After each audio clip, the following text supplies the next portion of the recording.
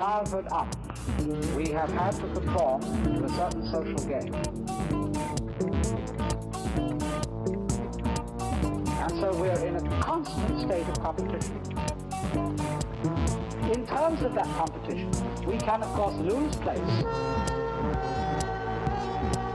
and in that sense make mistakes. Criticism, secret. You can't make a mistake.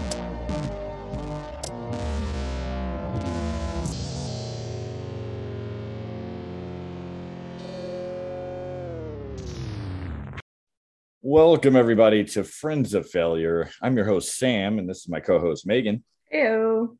And we're back at it again, doing that thing where it's the two of us talking. Just talking it out, guys. Dude, so it's been warm. I'd say more than warm, like the pits of hell kind of vibe. Yeah. It's gotten to the point where there would be days that were like kind of humid, and you'd be in the gym talking to people that you see on a regular basis, because if you go at the same time, there's a community of people that just naturally forms. Unless you're like reclusive, then people just leave you alone, right? And being a social butterfly, I talk to people, but there's always that like banter in the gym that's similar to the like, let's talk about the weather. And it would be like, man, it's like humid in here, right? And it'd be like, yeah, dude, I'm sweating a lot more. And like, it's like, stuffy in here. It's kind of that vibe now. Like, it's just gotten so hot and it never cools off. Like, I mean, at 4 a.m., it'll be 85 degrees outside. Yeah, and by 6 a.m., it's 90, which it's not just here. I mean, I think at least across the United States, they're getting heat waves like nobody's business. But like, I'm at the point, I don't even want to bring it up anymore. It happened today. I was lifting, right? And I looked over at my buddy, and I wanted to say it like, man, is it hot in here? But I was like, it's hot everywhere. Like, at least we're not working out in my car. That's been reading 108 almost every time I get into it now. I think it's stuck. I think it's just broken. Yeah, at this point, it's an unavoidable heat, and you can't help but bring it up because it's all that you deal with when you walk outside. You know how when you bake enough things, you eventually figure it out, right? You open the oven doors, let some of that hot air come out, and then you look at like whatever's in there or go for it, right? You don't just stick your face into the belligerent heat pouring out of the oven. It's at that point with my car. Like, I open the car, I take like 10 steps back, a flamethrower, just blows at me. And then it really doesn't help, because once you get in the car, it's sizzling. Yeah, I feel like I got my baptism like into the heat because my AC was out for 2 weeks.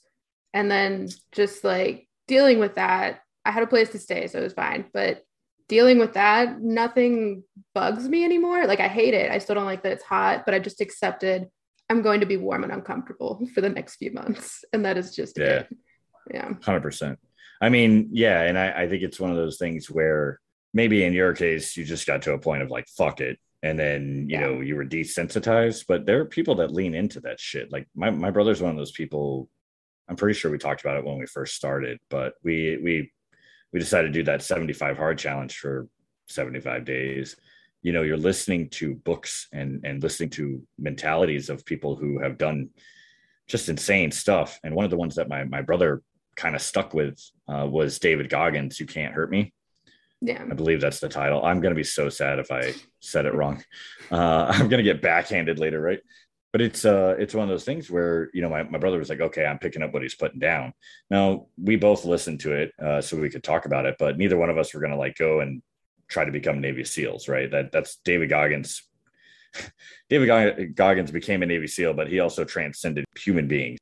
That dude is he's next level. Yeah, it's insane. I've tried to wrap my head around it, but he does inspire me sometimes. And so my brother, his way of leaning into it, especially because we were doing it about this time of the year, he was wearing like a rain jacket, and he'd zip it up, have the hoodie on, and he'd run.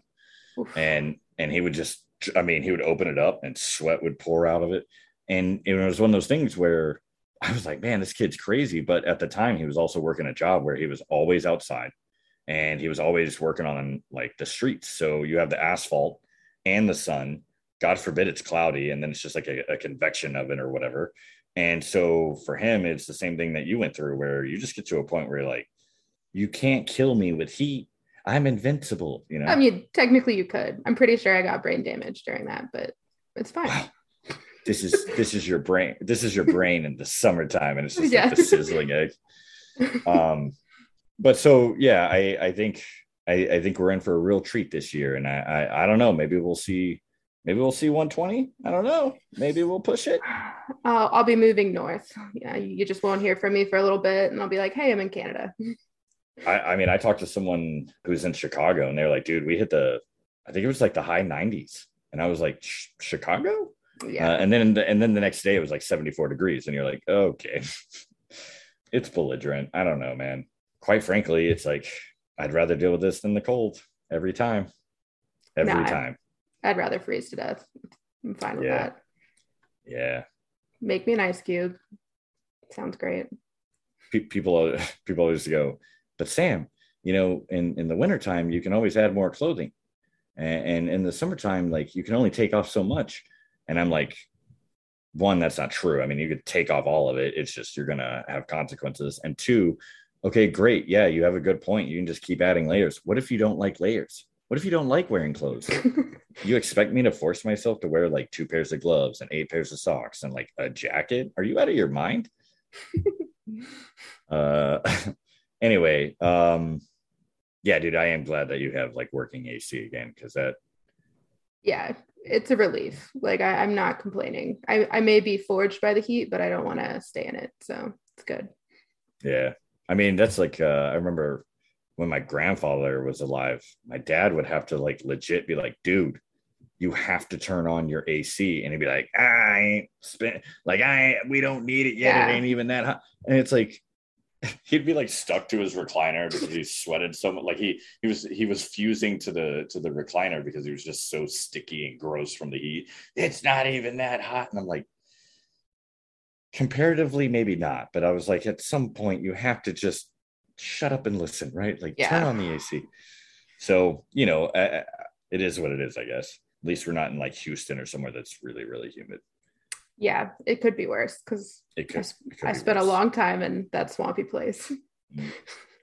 And that's how we segue into failure. No, Houston. Yeah, when you're driving up towards Houston because you just start sweating. Yeah, dude. So we were kind of, I guess, talking about some stuff, and we thought it would be an interesting thing to talk about on here, which was failure and how like it will apply to hobbies. Yeah. Which is interesting because, at what point can you call something a hobby, and at what point is it like work? Like, what's the difference between a hobby and a job, right? So like if you're doing your hobby and making money, is it still your hobby, or is it now your job and your hobby? I mean, I feel like everyone can define that sort of for themselves, but if you're supporting yourself on your hobby, I feel like it's a job at that point. Maybe you could call it a hobby, a passion. Maybe just get rid of both of those words and name it something completely different. I was hoping that I was setting that up so you'd say the word jobby, but no. it's not a hobby and it's not a job. It's a jobby. And then they're like, what do you do for a living? It's interesting because I've been very grateful for it. It's super uncomfortable for anybody that like goes through it in any level, I think. But when you really take responsibility of your self-development and you, I guess, pick a spot and like start there. And so with me, I recently identified that it's a mental game for sure, and a lack of desire to deal with that. And then I just kind of hit that point where like I was just tired of my shit, to be frank. And so I was like, all right, well, I'm suffering when I avoid suffering, and I'm suffering when I embrace suffering. So I'm going to go ahead and suffer and make it worth something. And one of the things is, I felt like I had identified that, whether I liked the sound of it or not, like I am a quitter. And I've said that to a few people. I said it to you, a couple of other people. I said it to my brother. And of course, like, especially, because the people I've said that to in terms of just like, this is what I've been thinking about, whatever, the immediate response is like, well, I care about this person. And it's like, why? It doesn't matter if it's me saying it or someone else would be like, why are you talking shit about my friend or brother or whatever, right? And so it's like, hey, dude, like, you're not a quitter. And like when I explained it to my brother, he was kind of like, all right, man. He's like, I kind of see where you're coming from, because there's some things that if it's not serving you, like you should quit, right? Like it's the whole thing of my friend said this the other day. It's like you go to you go to Vegas and you put $100 and you lose it and you're like, okay, well, I'm already $100 in, so I'm going to do another 100. I'm already $200 deep. I might as well keep playing to dig myself out. Quit while you're ahead. Yeah, that is a very good time to quit, right? That is a stopping point, right? And so I agree with that. That there's accuracy in the truth of that. But when I really started looking at it, when I apply a quitter to a lot of the jobs that I quit, it was because I knew that I wasn't going to be able to force myself to stay as a career, right? And some of these places I was there for 3 months. Some of those places I would be there for a year. Obviously in the Marines, whether I wanted to quit or not didn't matter, because I signed a contract. And what are you going to do? You're like in the middle of the desert, or like in a different country, like doing training, and it's like, you know what, I'm done. And it's like, cool, how are you going to get back to the United States, you idiot? But anyway, I wonder if I would have quit that too, and so I started really looking back, and I have this one memory of, I remember being like, I guess for the sake of the person, I won't say who it was, but I was talking to an adult when I was a kid, and I was like, I think I want to be an Olympic runner. Like, I love to run all the time. And I was a very hyper energetic kid. Like, I guess I still am. It's just, it hurts a lot more, Yeah. And a lot more bones are popping. But it was like, hey man, like, it's too late. Like, you're already like 7 years old. Like, if you're going to be an Olympic runner, like, you should have been like dedicated to that a long time ago. And I was a kid, and, probably still in the realm of like my original paradigm was forming, like your first paradigm, I guess. And I just took it as truth of like, oh, well, like, dang, I guess that makes sense. And it happened a couple of times, honestly, throughout like my youth, where it'd be like, you know what, like, I really want to do this thing. And it'd be like, ah, man, you're not going to be able to do that, because like, your family's not rich. Yeah. Like, as if that, like, how many stories there are? Well, and we kind of put those limits on ourselves. Like for me, I played softball since t-ball all the way to high school. Loved it. Was a huge fan. Enjoyed it. And then I got to high school level and I was like, okay, time to like maybe get a scholarship and use this. Maybe I'll play in college. I did 1 year of high school ball and was kind of just, I don't know, had to choose, do I work and get car insurance and fuel money? Actually be able to go do teenage things, or do I commit all my time to playing the sport and really go all in? And I was a teenager, so I was like, nah, I'm going to go get a job at a Chinese restaurant. And that's a way better use of my time. So, dude, did you get free Chinese food? Fuck yeah. And a burn. Yeah. It was great. Yeah. I have this scar on my chest from getting impaled by what is it? A fortune cookie. How did you get impaled by a fortune cookie? Nah, it was just egg drop soup. Got me bad. Yeah, that's like battery acid. Jesus. Never forget. Yeah. But that brings up a good point too. Of there were things that I had to have a moment where I was like, hey, I'd rather take full responsibility of like how I feel and what's happening in my life than what I used to do, which was kind of a hybrid of kind of taking responsibility, but also like, I'm a victim, like these things are happening to me, right? Instead of like I'd never heard the phrase like life is happening for you. And as a kid, I would have been like, what? What does it mean? Yeah, what? So it kind of created this thing where it was like, why even start anything? Because I can't do it, right? Like that the things that I wanted to do. However, that was me lacking the responsibility of like having the conviction to be like, nah, F that, I'm going to try it until like maybe I can't. But then there were other things. So I really enjoyed singing. Not that I was good at it. I just enjoyed making noises. I was like the dude from Police Academy. Have you ever seen that? No. I hate that I can't remember his name, the actor, but he was like a pretty funny dude, but he was impeccable with the way he could make noises. Like if he had a microphone and you couldn't see him and somebody was like, doing motions, he could make all the noises of what was happening. I feel like I know who you're talking about now. Yeah. Yeah. So I was like that as a kid. I was just a noisemaker. And part of that was I really enjoyed music. And so another noise I could make was try to sing. So instead of doing band, I went choir because you always have to have, Yeah. whatever. And I think I had a fairly decent voice, but I remember it changed a lot when my voice changed. My voice cracked like a few times, but it basically was like overnight. I woke up and went from like singing. I had the capacity to sing, as a male, I was a tenor, but I could sing all the way up to soprano. It was ridiculous. And then overnight, it sounds like I gargle glass when I talk. You know, and I remember like my choir teacher she called a lot of the choir guys because end of summer we would help set up risers and help get the classroom set up because we were so strong. And she had called the house and my voice had changed so much that she thought I was my dad. and I had to be like, yo, dude, hey, whatever. So I remember all of a sudden I started to doubt my ability I didn't think I was good anymore because my range had changed. Yeah.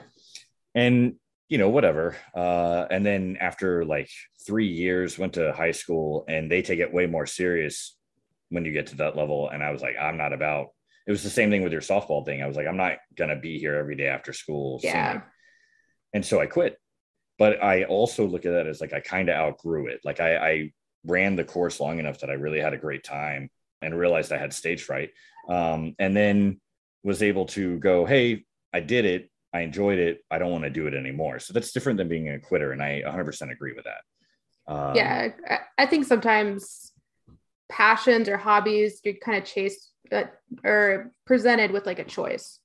And it's not necessarily that you're quitting or giving up, but it's just not working for your life, right? Like I'm not going to play professional softball. It was never really a true want or goal for me. And that's not a bad thing. Like I played adult softball a few years ago. And I still love the sport, but I realized I don't take it as seriously anymore. And that's probably why it didn't work out in high school. I just want to have fun with it. And I think I told you about this. It was a team that ended in like men yelling at each other, grown men, and like women crying. And I was like, I'm done. This is a whole nother thing. So it's okay to be like, I don't feel it anymore. Still love it, but I'm not gonna do this. Yeah. Yeah. Because like, obviously when you sit there and you go, okay, I'm trying to be honest with myself. And I wanted to rip some like Band-Aids off because I knew it's a easier one, in my opinion, to identify like, man, maybe I've been a quitter most of my life. And I wasn't even like acknowledging it because I would just make an excuse and move on. And there were times that legitimately I like quit. Like I was just like, I'm not willing to sacrifice whatever it takes to develop a skill. And I would just quit. Or, like there's no denying I have very much like the squirrel and you move on to the next thing, So in ripping off a Band-Aid like that, it would be like, hey, I'm practicing to rip off bigger Band-Aids that are like, hey, dude, maybe you don't love yourself. And then opening that door and trying to comprehend it. Right. So whenever I start thinking about these things, one of something that's important to me is to at least try to acknowledge the other end of the spectrum where maybe I'm performing. Like, what are things that I didn't quit? Right. Because is it possible that I've quit every single thing I've ever done? Sure. But I was like, I doubt it. And so like the gym is something that I started in high school, technically middle school, because they have you do it in like athletics, like during the off season, right? Which is you like bench press. I mean, it's probably different now, but 400 years ago, and it would be like bench press, you do some overhead press, you do like running, do some crunches. And I enjoyed it because deep down inside, I've always been like a meathead, I guess. And I just kept entering things that perpetuated me getting better at it. Right. So went to high school and had opportunities to lift weights. Still wasn't anything great, but I was still doing it and, figuring out my body. And that's really what exercise should be about, is like understanding your, what do I call it? A mech suit. And it was easier for me to deal with the physical self than it was the like mental side or the emotional side of things, right? So obviously the Marines, I had to exercise. I guess you didn't have to, but I definitely did. And then I had a couple of moments like the first 4 years out of the Marines, but then there was a moment where I committed and I've just never stopped. Yeah. And I think that's the beauty of like hobbies. What it really is initially is you trying to find out what's going to stick. So inevitably there's going to be things that you fail at or you don't like, or you don't like enough to keep pursuing. But like you and I both have things that have stuck. For you, the gym. For me, like even though it's ebbed and flowed depending on my time and where I'm at in life, I feel like art and writing have been a constant. Like I've always liked it and come back to that and feel good when I do that. And then another thing, like I kind of want to acknowledge too, is I don't feel, some people beat themselves up if they don't do something super consistently or like once a week or set some crazy goal, do it every day. It doesn't mean you're quitting a hobby if you don't do it for a while. Like I didn't paint for a few years and then picked it up over COVID again. And it just felt like I got right back to it. And then it opened the avenue for like ceramics and other things too. So it's okay to like take a break and then try to work it back into a routine somehow, or just do it when you feel like doing it. Some of my like less committed hobbies, like writing, I have been writing something for, I don't know, like 5 years. And I'm just at 20,000 words, but I only write when I like feel compelled to like write something in it. And that's what works best for me. I don't want to force it and ruin the story because I made myself write so much every day. It's funny because I had a conversation with my friend this morning. She's been writing on something for a long time, and she's I think has multiple projects, and she's like, I don't know, I just don't have time, or like writing something is intimidating because you're creating, right? Yeah. Like we're all so used to just consuming all the time, but we never think about, well, what am I creating and putting out there? So one thing I had said to her is I was like, it's a lot different when you're trying to like write a book or create art, because where if I'm working at oh god, I need an example. if I'm in the Marine Corps, right, like I'm not going to quit my job. I have to do my job, and there are times where like I'm about it, right? Like I'm motivated and I want to do it, and I use that feeling and I put it into the work. There's other times where you always hear like discipline, right? Discipline is making yourself do the work even though you don't want to do it. However, I feel like it's got to be different whenever it comes to things like writing and art, where you can be disciplined in trying to create the proper environment and work on where do I most comfortably start to produce for the book. So you can instigate and have discipline of instigating more often the environment and maybe the opportunity for writing, but then having the like, hey, right now is not the time. Like I've never looked at me writing as a hobby because I've never worked on it to get better. I just go and word vomit, and then, it's really just for me. I think I'm really just venting. And maybe it's like, it's journaling. I don't know what to call it anymore. It doesn't matter. I mean, I think the kind of beautiful thing about hobbies is it doesn't have to be professional grade. Like, yes, eventually maybe I could turn what I'm writing into a book. That would be cool. But I could also never show another living soul and just enjoy that I got that story out. And the same with whatever you're writing, if it's poetry or just short little kind of word vomit things, it's still a passion or like a hobby, something that drives you and gets some kind of result. And then it doesn't really, because the beauty of art, it doesn't really matter what anyone else thinks of it. It's subjective. Like, completely subjective. I could go get a canvas and just slash a red paint on it and be like, it's art. There you go. And for me, maybe it means something super deep. And then you look at it and you're like, it looks like you fell and like broke your nose, but good for you. And that's it. That would be a piece of art of like, how did you make this? I actually tripped, smashed my face into this canvas, and I just bled everywhere. And in a frantic attempt to clean it up, I just created God's work. Well, and so it's weird for me to think about the gym as a hobby, because in some cases of my life, I felt it was necessary, right? And the Marines, because of like physical performance, but even like, stress management. And then even after, I would have other jobs that were physically demanding. And so in my opinion, it was like, I should maintain a certain level of fitness to be able to make my life easier. I mean, I've had people literally go, hey, I need to learn how to gym so I can be stronger than what it takes for my job. So my job's not so hard. And I'm like, that's a great idea. Like it's good for you in so many ways, but at least your job won't suck as bad. Right. And, I've been a personal trainer. I've had jobs where I felt like it was a necessity for the job. But then even, when money's not involved or a job, like, I'm not worried about picking up heavy stuff for work or, defending something or whatever. It's something I would still do. And I've talked to people, I've been very fortunate of like the circle of professionals that I get to interact with, because they, it is about self-development and reading books and ingesting information, comprehending it, and then figuring out how to apply it. And one of those things is having the mentality of, you don't have to love what you do. Right. And I don't agree with the whole, if you love what you do, you don't work a day in your life. I love the gym, but as a personal trainer, I worked.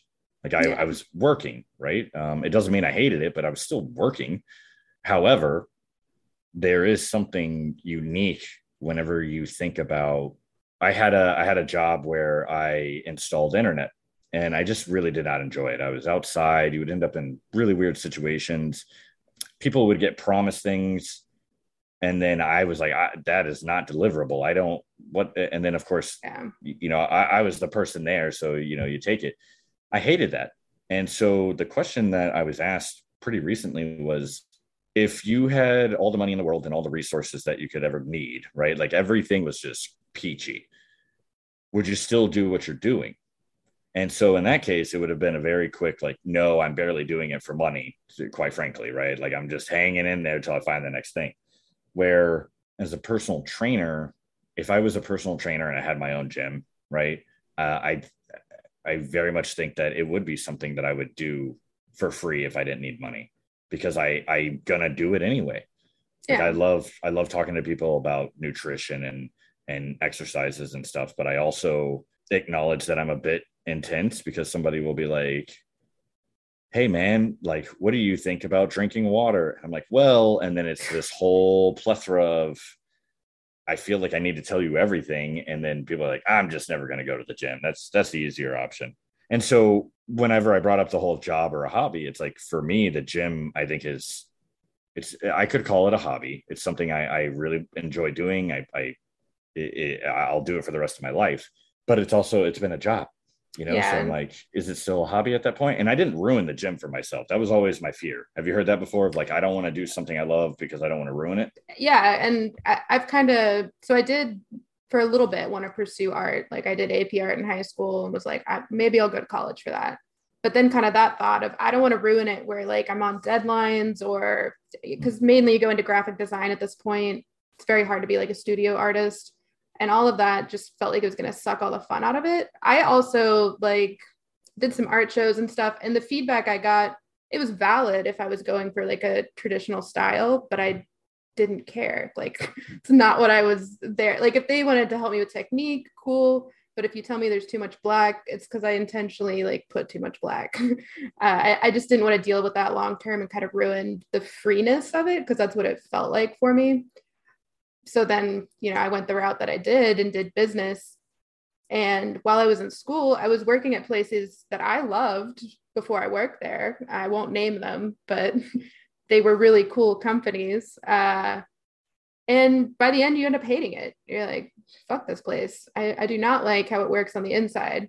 And then you go to the next place, like, oh, I really like this place. I'm going to like working there better. And then it turns into the same thing, because it's ultimately, you're not falling in love with the job itself. It's just like the image of what it could be or what you think it is. Mm-hmm. It's really hard to see things for what they really are. And we all want money because people say things like money can't buy happiness, but that's bullshit. Like you can buy peace, like stability. Yeah. Which helps. Well, you can buy temporary happiness, because happiness is fleeting anyway, right? It's just an emotion, but it's also, the real thing that we all want if we have a lot of money. And I'm learning this recently, is even if you're multi-millionaire, right? Like, let's say, you have a profession where you're like a psychologist, a doctor, somebody that, they have to do a lot of schooling, and it's a skill set that pays well, right? If you don't know what to do with that money and you don't know how to play the game, you're still only as rich as paycheck to paycheck. I'm not saying that it doesn't matter if you're lower class, middle class, upper class. What we want and what we all feel inside, whether we acknowledge it or not, is that we were not put on this earth to work a job so that we could retire for maybe a decade and die. None of us were meant to do that. And I think a lot of people, whenever quarantine happened, got a taste of like, what do I do with all this time? Like, Yeah. holy shit, I spend like 50 hours a week working, and then there's like a bunch of bleed over stuff that like turns it into 60 hours a week, right? Where all this time is devoted to like a company or a thing that like you don't even care about other than the fact that it provides money. So, I think my mindset has shifted that real wealth is time, like your ability to do whatever you want with your time.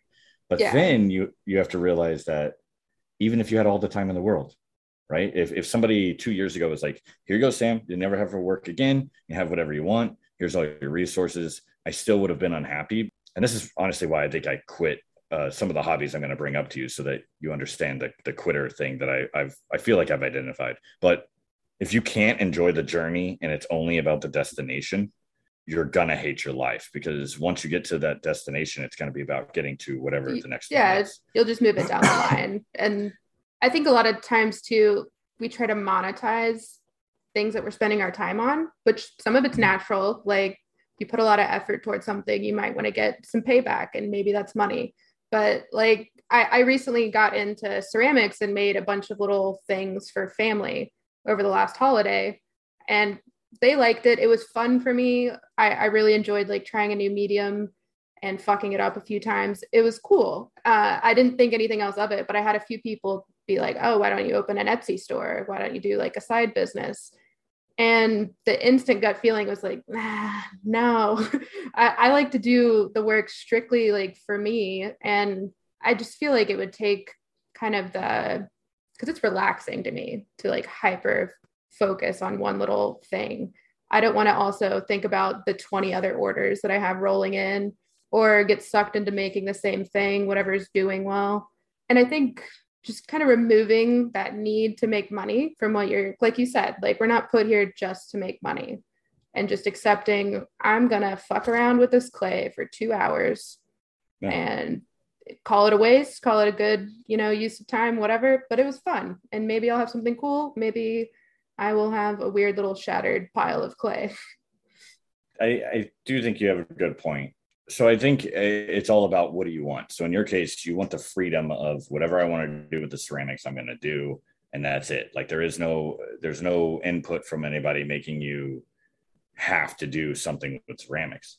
But like for me, on my own, I was learning quite a bit of stuff, and I was doing fine at the gym, but it was just messing around with stuff because I guess it was my hobby, right? Or, oh, hey, like I wonder. But when I really shifted in terms of the gym, and my hobby became very, night and day difference, was I entered a realm where I was like, okay, I'm going to be a personal trainer, and I had to learn how to teach people how to gym and teach people how to do stuff, which I, for a while there, thought like I just wasn't good at teaching people, because there would be times where like goals weren't being met, and I was like, how much of this is on me, how much is on other people, and whatever. But the amount of knowledge that I have for the gym now is because I had to learn how to teach it. And there are people that tell you, if you want to master something, minimum you need to have the idea of 1,000 hours. Like there needs to be 1,000 hours like legitimately put into whatever it is, hobby, skill set, whatever. But the other part of it is most of us figure out at least a general idea of how we have to learn something, and how we retain it. And then like by doing it, we apply it and we can kind of sharpen it. As soon as you have to teach someone that doesn't learn or like take it in the same way, whereas like someone, I even now people will be like, yo, dude, have you ever tried this? And if I'm like, okay, I haven't, I immediately am open to it because it's exciting. Like, oh crap, something new. Yeah. Most people I don't think feel that way, right? Like this is a chest press, and they're like, oh fuck, like I don't know what that means, it sounds horrible. But because you have to figure out different ways and different mindsets of how the gym is approached, it made me grow as a person, and made my hobby become even more fulfilling. And so it's kind of like, with the ceramics, that was kind of like a fun thing for you to do, right? Like it's a part of it's it's a side story or a side mission to Yeah. art, right? And I think another thing that I kind of thought of during that is it gives you a safe place to fail. Like it's something you're trying to get better at, but like you're not completely dependent on it most of the time. So you can try new things and just explore, like in the gym or with art or whatever it is. There's not any super strict rules. Like you're allowed to kind of try new things. It's kind of the whole point of hobbies. So hopefully it's also getting you more comfortable with that feeling of like, that didn't work out. And then going, well, all right, learn for the next time. I will figure that out or move on to something else. Yeah. And I'm sure if you wanted to, you could take it to an extreme and be like, well, if you fail at the gym, you could get really, really hurt. Okay. If you're not being discretionary about your skill set level, if you've never walked a mile in your life, you shouldn't get on a treadmill, bump it up to 12 miles an hour, and then sprint until you vomit. Like, and yeah, you shouldn't eat clay. It's not good for you. Since when? But that was one thing that was interesting is when I was younger, I didn't really know anything about nutrition. I knew that protein helped build muscle and I should drink water. But at that time, I just drank Mountain Dew, which ironically, not on purpose, but I've always had a gym shirt that says Mountain Dew on it. Yeah. It's so comfortable, but it's just, it would be way cooler to be able to be like, yeah, it reminds me of a different time when, I just drank Mountain Dew all the time and all the sugar and the blah, blah, blah. But the reality is it just ironically happened. I thought you were going to say you're like on the treadmill chugging a 2-liter Mountain Dew. There's a joke somewhere where it's a picture. I'm sure it's just randomly in social media land, but it's like somebody, the assumption you have is they took the picture and they had just walked up to like an elliptical and they're like, some jackass put water in the Pringles holder for the, yeah. I mean, that's what I use it for. Thought about that. Yeah. Pringle. Well, and there's usually two. So one for the Pringles and one for the Mountain Dew or, whatever. Got a carbo load or whatever. I don't know what you would call that. I feel like you're going to have a bad time if you're eating Pringles and you're drinking Mountain Dew and exerting yourself on a treadmill. Shaking up and down. Yeah, that's not going to go well. Call it the Mountain Dew cleanse. So with all that being said, a few things that I've learned recently is, how are you supposed to differentiate between I quit something because it wasn't for me or I quit something because I didn't want to commit to it, right? Or maybe I didn't believe I was good enough for it or that I was capable or whatever. And one of my self-sabotaging pieces, I don't know how to phrase that right. One of the things that would cause me to self-sabotage is I actually thought I was stupid. And I would literally have situations throughout my life where I'd be like, I'm not that dumb. Like there was just examples where I was like, I'm not that dumb. And sometimes it would just be like a silly situation or there would literally be just a different frame of thinking, right? I was like, okay, cool. So maybe I'm not the smartest, but I don't think I'm the dumbest in the room. But in my brain, I was like, you're stupid. And I had to sit down and kind of identify where that came from, which was a really great time. I'm sure. You should, you should definitely just deep dive into those things because super great time. Like Disneyland, nothing on it.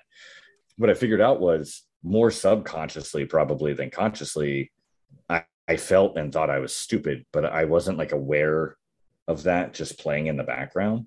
And so music is something that I singing and playing instruments, like I have stage fright for whatever reason. I kind of think I know where that started, but it's probably 4 different times in 4 different ways I've tried to enter the realm of music and I made it less than a month. Yeah. And it was literally 2 things. One, I didn't understand the difference between hyper focusing on the destination and me being an impatient Aries, as the kids would say. I just wanted to get there now. The more I've been focusing on enjoying the journey, of course I have goals and of course I have a destination that I want to arrive upon. But quite frankly, it's like, if I don't make it the first try, who cares? I'm enjoying the journey. So of course I'm going to keep trying. Like failure is just going to be a learning experience. one of the things was, if in the back of my mind, I'm going, man, you're too stupid to learn this on your own. And hey, you're too poor to find somebody that can teach you how to do it. I would be like, well, what's the point?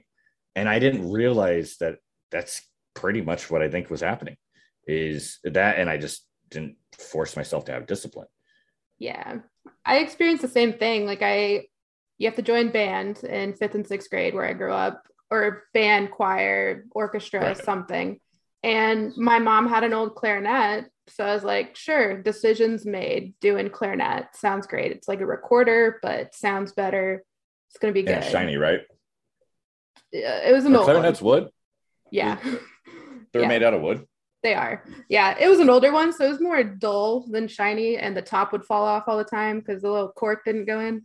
It was literally like my mom's 20-year-old clarinet. So I just chose it because it was convenient and I didn't want to sing and I didn't want to like figure out a string instrument. And it was an awful first year, but I made it through. Like I had to carry that sucker home every day. And then somehow my band director was like, you're so good at this. You should play bass clarinet. And I was like, sure. I don't know what that means, but you complimented me and that's all it took. And that thing was like 60 pounds and I walked to school. So I did not take it home. It just became pure laziness of like, this is no longer worth it. I'm not going to practice it. Not that I was practicing that much before, to be honest. It's in 5th grade, but yeah, I just left that sucker home and then eventually was like, yeah, I'm not doing that in junior high or high school. It's not for me. In fifth grade, they gave you a 60-pound Yeah. weapon. I feel like I was trapped into that because that's a real way to get bullied, is walking home with a giant thing you can barely pick up.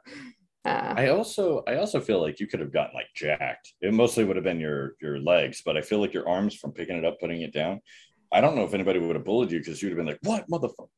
Well, like I'm pretty sure my parents got me like a little rolly thing, which did not help like my image. So it was just like, I'm not doing it. I'm not fucking taking it home at all. But yeah, it's the same thing of just wanting to learn music sort of, and then not really caring enough to do it. Cause I did it with an electric guitar too. I learned Freebird and then I was like, never again. It's going to sit in that corner forever. And then when I was like a preteen, it was a ukulele. And I was really excited. It was super cool and hipster back then. Learned Island in the Sun and then was done with it. Never touched it again. I don't know. It's weird, right? I know why I have a fascination with music. I mean, I'm one of those people every single day. I'm either trying to play it in my head or I'm listening to it. Another one, I definitely just straight up, like I tried to force function and try to beat the fear and beat the doubt. But again, at the time, all the times that I tried, I still, so me changing as a human being, like there are things that I'm going to have to go back and try again, because it's like, well, you're kind of unlocking doors, right? You're having a way better understanding of yourself and your actual functionality. So like one thing is, I know everybody has emotions, but I am like an emotional person who spent, I mean, up until maybe the last like 4 or 5 years. And even now, like I'm still trying to figure it out. I was just stuffing my emotions away. Like, don't be too happy. Don't be too angry. Don't be too sad. Don't be anything, right? Just be fucking neutral. And that's impossible, especially if you're like stuffing it in there and it's like just festering. Yeah. And so stand-up comedy intimidated the crap out of me. And it's something that I like to make people laugh. And as a goofy ass kid, I made people laugh all the time. Like all of the time. And even as an adult, people would suggest like, dude, you need to like hone in on this. Like you obviously enjoy making people laugh. You've got like this goofy, funny way of thinking about things. And I said something to one of my friends recently where I was like, I used to be really funny. And she was kind of like, used to be. And I was like, I don't know if I spend time making fun of things like I used to. I take life a lot more seriously, just in a sense of what I'm choosing to think about. I wonder if like being funny used to be a form of escape because I don't rely on it like I used to. However, I do like being goofy and I do like being silly, but I also hate being on stage. And I don't like the idea of turning it into work, of trying to write it down and whatever. Because I would say funny stuff and people would be like, dude, that's a good one. And I'd be like, I don't know what I said. Yeah, like how do you recreate it? Because I think a lot of people like stand up, you have to work at. You can't just be funny and then walk on stage and perfectly like execute it. It is learning a process, like building stories, something that's repeatable, like you said. So you would have to like take the time to really devote to it, which is the hard part of like something that's part of your personality. Yes, it could totally translate, but you have to put the work in and figure out if it's worth it. Not only, so all the greats went through this, all of them, old school, new school, all of them. You have to come up with jokes. You should probably practice them, but fuck it. Sometimes you do it live. You would have to go on stage and literally like one by one, you would be testing jokes and you're going to get booed. You're going to get no response. You're going to get hateful. Some of them are going to land and then you use them again later and they don't, like, nothing happens. Right. Yeah. Well, now, if you make jokes, you just get slapped in the face on live television, and like, it's super strange because you've got to have some courage, I think, to be a comedian these days. Not that that's like the only thing, right? Like if you're not a comedian, like life is good, right? But you know what I'm saying? And so I knew that, and I didn't have the right motivation, right? I quite frankly, again, with the whole, my mentality was more focused on the destination. The destination was fucking horrifying. I was like, I literally said to my best friend one time, because he was like, dude, like, I really want you to go do this. He even got me to the point where I was like, all right, F it. And I ended up on a stage and that was rough. But I was like, what if I fuck around and I end up being like Kevin Hart level? What if I'm like, Dane Cook in his prime, where like all of a sudden he blew up. He had multiple albums. I mean, even though he had tons of haters, he had a very successful career back then. I stopped following him after a while.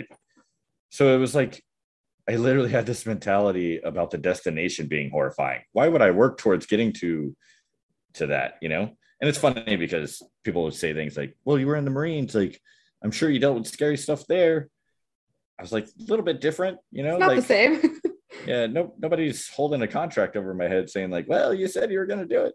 Dance. Maybe that's what dance. yeah, that's what I need to do, right? Go sign like a very like looming kind of contract. It's like, you got to do the thing. Well, I quit, like I started it and it wasn't that I didn't want to do it. I freaked out and I quit.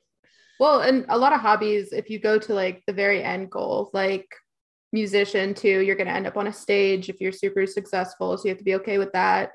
Like same with an artist, you have to have people critique your art, or if you're into making movies, people, telling you it's shit or not doing well, whatever it's going to be. So any hobby, maybe like not knitting, you're not looking at knitting and going like, they're going to roast me hard for this fucking scarf. But a lot of hobbies, you can kind of do that whole, oh, the end is extremely scary. What if I actually get there and I get really good? I'm just going to save myself the trouble and not deal with that. Because I was a very shy kid and teenager.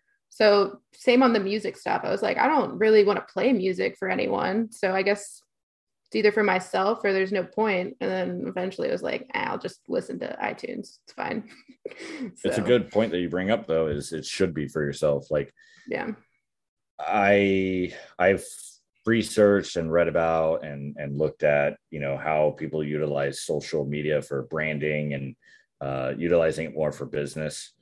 And I've, obviously 2008 Facebook, I would go on there and say silly stuff. It was a different thing 10 years ago than it is now.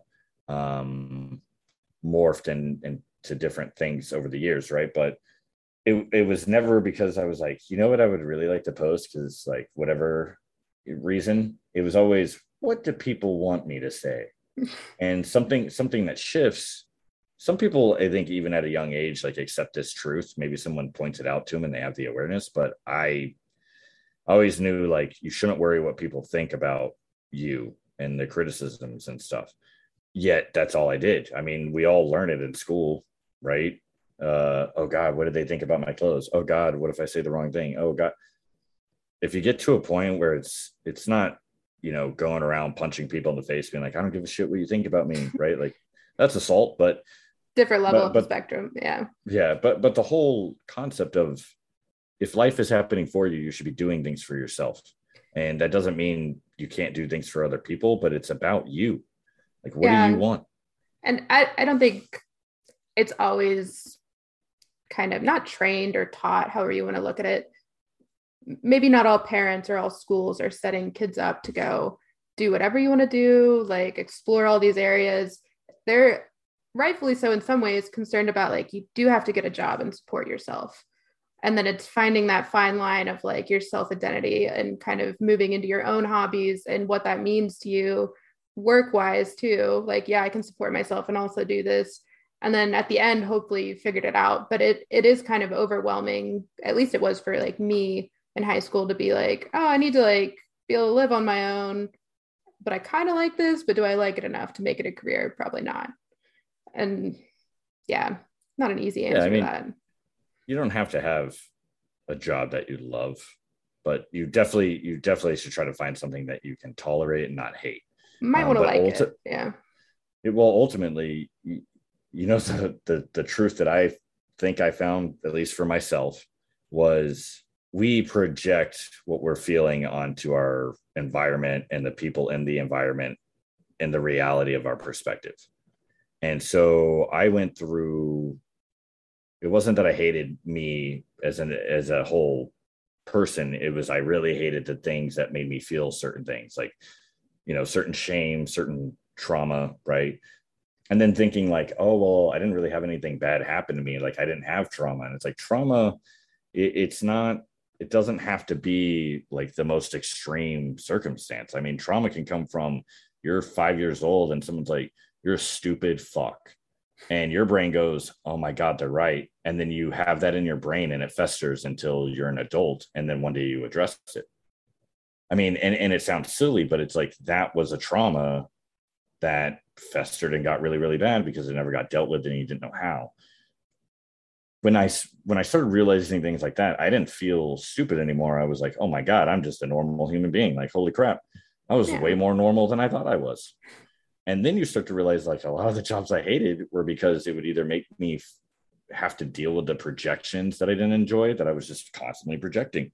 And ultimately I was in like a negative feedback loop. But my point is that if you sit down, I think meditation is an important thing. And I'm the person that says that all the time and has yet to figure out how to meditate or make himself meditate. What I have tried to do that someone was like, see what happens. And it was kind of like what is it? Like, bet you won't. But it was like, sit with yourself for 1 hour. And like, you're not trying to meditate. This is not what it's about. It's sit there and be bored, get fidgety. And whatever you do not pull out your phone, turn that thing off. Don't pull out your computer. You're just stuck with yourself. And dude, things start to surface. I think a lot of adults lose their imagination. And I had like a wild imagination. That's why I was funny. It's because I would just come up with these weird made up scenarios, right? But we lose imagination and we lose the ability to harness the power that we all kind of have when we're born, I think, which is creating your reality and having the ability to like stretch the vision because you can imagine something bigger than yourself, right? I feel like I trailed off and I lost.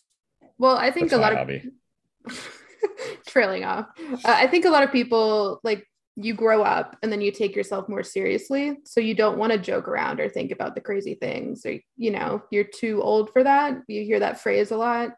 But what I've kind of been reflecting on more is that it's better to be in touch with who you were as a child because that's kind of your truest, purest form. I'm not saying like go out there and draw with crowns on the wall, but like do fun, stupid things as long as they're not hurting anyone. Like, I don't know, go do a dumb painting or play with chalk, something like that. And kind of looking for the same in other relationships, like having friends, partners, even family members where you can still connect to that inner child. Like you guys can be kids together and like have fun is really healthy. Like it's not regressing. Like a lot of people kind of assume as long as you're still, able to function as an adult, you should be able to, connect with yourself in that way. And maybe that's old hobbies you liked as a kid, playing the recorder super loud. At your neighbor's house who did not invite you. How did you get in here? That's a weird horror movie concept. Oof. So someone didn't tell me, they brought up a point, and the point was today you are doing things for the eight, like they said eight, but I always picture like the 7-year old. I guess I like odd numbers if I'm just being real. So I always picture the 70-year-old and the 7-year-old. And it's interesting because 70-year-old me, I think, is going to be a kooky, funny guy. I think in the direction I'm going now, unless things get really, really bad, right? Like if things go full Mad Max, I don't think I'm going to be anything but mad. And maybe Max, or maybe that'll be my name. But you know what I'm saying? Like that'll probably change a person. A little bit. But Yeah. I picture at the rate I'm going that I'm not going to let life callous me to a point where I'm just like waiting to die and I Like, hate everything. make you bitter. Yeah. But then there's the whole kid side of me that, you know, I had to acknowledge at one point where it was like, dude, that kid is still inside of you, like whether you want to believe it or not. And what I did, I think, as a defense mechanism, I shoved that kid deep down into a bottomless pit. It was like a void. And when you start having conversations with yourself as if you're talking to the kid version of you, you'll feel stuff, like without a doubt. I mean, at first you're going to feel like weird, maybe stupid. You're definitely going to feel silly, right? Because, oh, this is awkward. But then you realize like that kid's still there. There's something to like a point to be made, though, is just like you were saying, that doesn't mean, you know, you start wearing like Lion King all the time or whatever, right? Like you're not just wearing Disney clothes because you're like, I'm a kid again. I feel But attacked. yeah, I mean, you know, in today's day and age, it really doesn't matter. Like I wear Mountain Dew shirts, like who cares? But my point is like you're not going to go play at the jungle gym all the time. You do have responsibilities like providing for yourself, right? Yeah. And so you do have to be the adult, right? Because current day you is, you know, whatever age, like let's say you're 30. The adult that you are does still have to keep that child in check. Just like if you try to talk to like the 70-year-old version of you, maybe they can help keep you in check. Because 70-year-old me is like, bro, I mean, I could see you living to be 120, but like, you know, you need to realize that sometimes I still feel scared by the thought of dying, even though I know what I believe and I know what I think about death. It's just the part of the brain that's like survival. It's terrified because it's like, well, don't we die? But I don't think I'm my brain. And I also know I'm not my body. These are things that I'm borrowing for the time being. Right. Well, And so, it's natural to be scared of it. Yeah. But it's a teacher, right? Because it's so easy to just sit there and like scroll through TikTok. And what's funny is that half the time, I think if you ask a person of like, what was the last video you just watched? And they're like, oh, dude, I don't know. I blacked out like 4 hours ago. My thumb just does this on its own. You know what I mean? And so sometimes I get hyper focused on trying to have the illusion of control. And I want to find balance. And I think balance will create peace. But you know, if your reality of chaos, which is everything is changing, sometimes fast, sometimes slow, you're going to have a bad time. And sometimes things can be balanced and it can be okay. And you don't have to resist that it's not chaos. Yeah. And I think at the end of the day, that's what I was realizing is I was resisting the truth of me as a person because I was worried about not letting people down. What do people think about me? Like I thought all sorts of fucked up, horrible things about myself. It's still kind of there, but I'm practicing not thinking that, right? And I know that I'm not the only one. And I think that's why I'm able to like kind of say this and I'm not worried about putting it on the internet. I'm sure part of that is like, I'm like, no one's listening to it, right? No one actually, right? No one's going to We listen tell to ourselves. it. But even if they did, you know, let's say there was 1 million people that listen to this, there might be one person that needed to hear it from me and they could have heard it from anybody. I don't know. I mean, do you ever think about that? Like the people that they said something and it stuck with you forever? Yeah. And you probably will never know. And that's it. Maybe you were the bad guy in their story or the one that helped them get over it. But I think like in general, you're constantly working through that stuff. No one is just like perfectly balanced. And for me, it was, you know, growing up, developing some childhood hobbies. then going, I don't got time for that. I need to make money and get a job and, all that shit, put yourself through college, work, all of that. And it kind of falls away. And you're like, I guess I'm an adult now. Super boring. I'm just going to work till I die. And then eventually you get to a state where it's a little more balanced and you're like, oh, I can do things I enjoy again. Cool. And for me, it was like a whole new outlook on it. There was less pressure for it to be perfect or how much time I needed to spend on it. It was like, oh, I can just doodle or, paint something and feel good about it or throw it away. It's fine. I used to allow the opportunity for strangers or people that I knew to like read stuff that I wrote. Part of me, I think, just wanted to share a piece of me. I think sometimes some of us end up in the trap of like there's a feeling of desperation to connect. Yeah. And this feeling of like no matter how hard you try or whatever, but you can connect and you should connect with yourself first. That's the only way, right? It makes it easier to connect with others when you're connected with yourself. Yeah. Yeah. Like I lean into the whole thing of like, as you learn to love yourself better and better, you learn to love the people you love already better, strangers better. Right. But, like I was just joking in my head. I was like, oh, well, I want to learn how to play guitar, but I don't have any money to buy a guitar. And I was like, bro, if you go on Facebook Marketplace or like Craigslist, someone's like, please, God, get rid of this fucking guitar. Like, I don't want it. Because they did the same thing. They got a guitar and they aren't going to use it. Yeah. Or it's like something as simple as like, dude, I love playing guitar and I have this guitar. I need to get some money off of it, but it's like someone like in an old relationship gave it to me. Like, I don't want it anymore. Yeah. Like it's the craziest things, but it'll end up in your lap for like 1/7 of that. That was like a really weird fraction.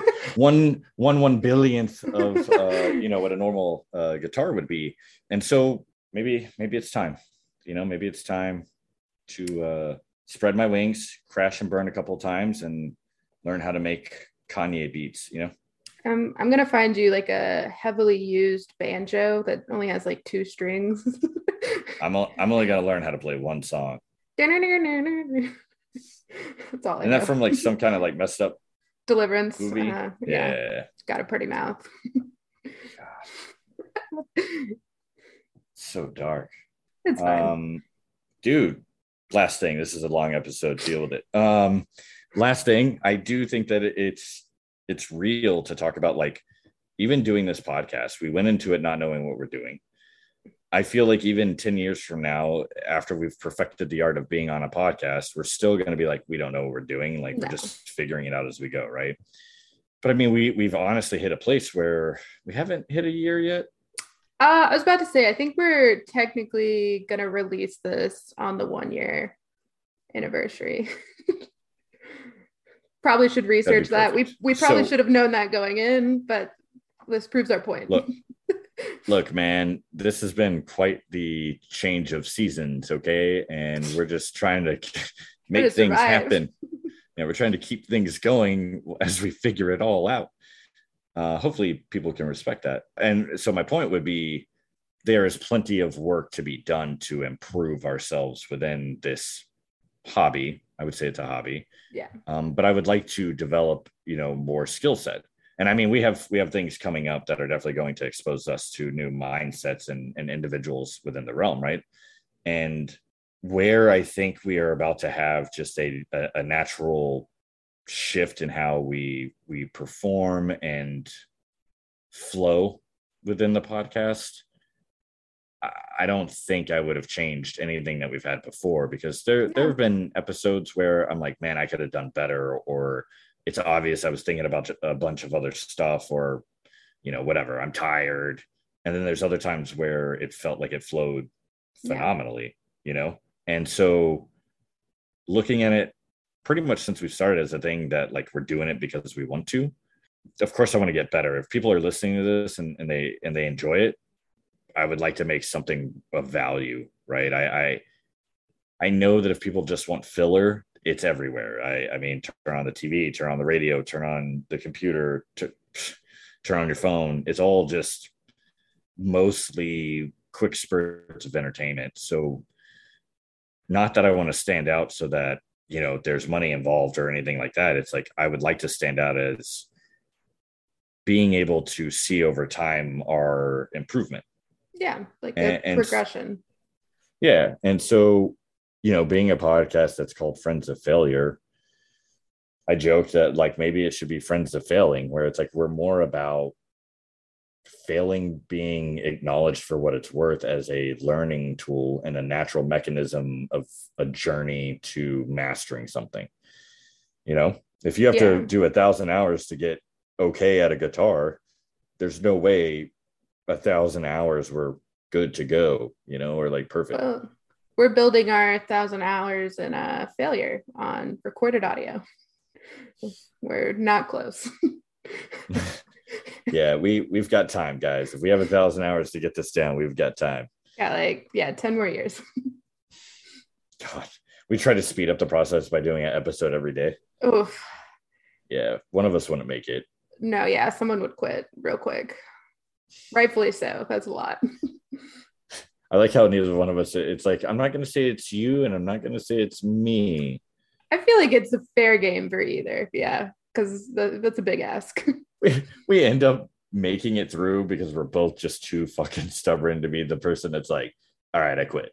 It would just especially be like after us going after insane. calling myself out. Oh wow.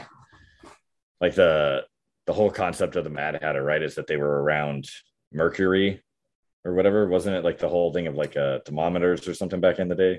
Yeah. And they would get like mercury poisoning. We just get podcast poisoning. I was waiting to see where that went, but yeah, I like that. The radio waves slowly degraded our brains. I don't know.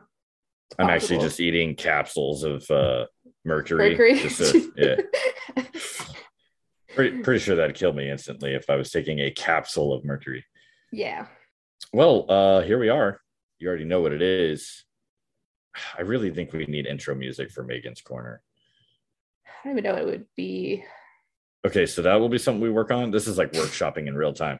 So we'll work on a theme song for Megan's Corner, and then you need to do it like a Sesame Street. Like today's episode was brought to you in part by, and then the letter A for asshole. Yeah. Wow. We have to figure out every letter's like swear word. Oh man, I get dark. I'm just gonna get a recorder. And then whenever you like say Megan's Corner, I'll go like super annoying. Yes. And then everyone turns off right before we tell them how we're on social media and where to email us. And it's perfect. Do you have that clarinet still? The one that was your mom's? It's somewhere, but yeah. Do you think you could make reasonable sounds with it, or would it just be ear-piercing suffering for everyone? Probably some squeaking would come out, and that's about it. Yeah, I don't think it'd be good. Ears would bleed. It's not worth it. Yeah. Okay. Well, stay tuned for one of the times when we figure it out. I'll learn an instrument, the harmonica. You're full on playing drums just for the Megan's. Yeah. Big commitment. But for real, we are on social media. We are at Friends of Failure, and then you can email us at friendsoffailurepodcast@gmail.com and tell us the hobbies you failed at. Let us know. You want to hang on? You know what? If this is probably our 1 year episode, you want to know what? If you're listening to this, you want to know what I really want. Are you going to threaten them again? No. What I really, really want would be like, I'm not gonna sit here and pretend to be naive to the fact that like our social accounts don't have tons of stuff that are like content, right? In terms of like me being goofy and making stuff that's funny, or talking points about failure. And that would be a really beneficial thing for everyone, including us. What would you even want to see on social media? If you saw us every day or every other day or whatever, what kind of social media content would you want to see when you're scrolling through your feed? I know we're all scrolling through our feed. I know we are. Even the people that are like, I don't use social media. You're using it. We all know it. There's going to be that one person that's offended. I haven't had a Facebook since I deleted it in 2009. And they're like commenting on our Facebook. I had to make a Facebook to tell you how stupid. Exactly. No, but for realsies, guys, like, I don't care. I'm just going to start making content because you want to know the reality. If you start making content and people hate it, they're definitely going to comment. So I don't know if we want to go with that approach. Dude, I've heard that all the greatest people, no matter what it is, right? Like athletes, musicians, actors, businessmen, teachers, right? You know you're doing something right when you have like a healthy amount of haters. You can't, dude, if everyone loves you, then you don't have enough people paying attention to what you're doing. I don't know. I feel like Jack Black has gotten pretty far, and I've not heard of a single hater. He's got haters. No way. Nah. Dude, his haters literally are the people that think that he sold his soul to the devil. And here's the deal. I don't. He might have. Well, so there's a moment that people have pointed out to me before where like they're not like, I hate Jack Black, he's, you know, sold his soul, but there's like a moment where his career changed. And I can't remember what it was, but it's kind of like, look at him, he's functioning, and then all of a sudden it was like all of a sudden he's got the voice of an angel and he can play guitar, like, you know, he's an angel. And then he had like this crazy movie career. I mean, I don't know. He even makes like the weirdest things on social media very sporadically. They're amazing. Yeah. It's not even that it's amazing, but like we all love it. Yeah. Why do we love it? Should be our goal. Just be so weird that people love it. I'm just going to plagiarize Jack Black. Step 1, I got to gain some weight. Stay tuned for next time when Sam tries. Anyway, yeah. So there's social media. There's our email. Did you already say the email? Yeah. One more time for the people in the back. No. Friends of Failure podcast at gmail.com. There it is. And then all people hear is I set off fireworks inside the house. Not again. You can't do that anymore. Yeah, I'm still trying to recuperate from the last time, which was like 7 years ago. Cool, man. Well, I really enjoyed it. I hope anyone out there listening enjoyed it. Thank you for tuning in. And you already know what it is. Part 2, life is happening for you, not to you. So, I don't know, like find a hobby. I like that. I don't know, go do something fun.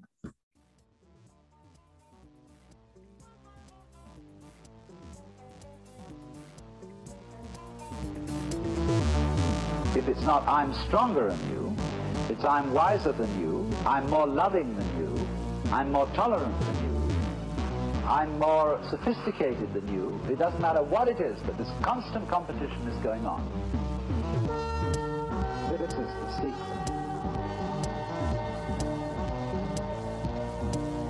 This is the secret.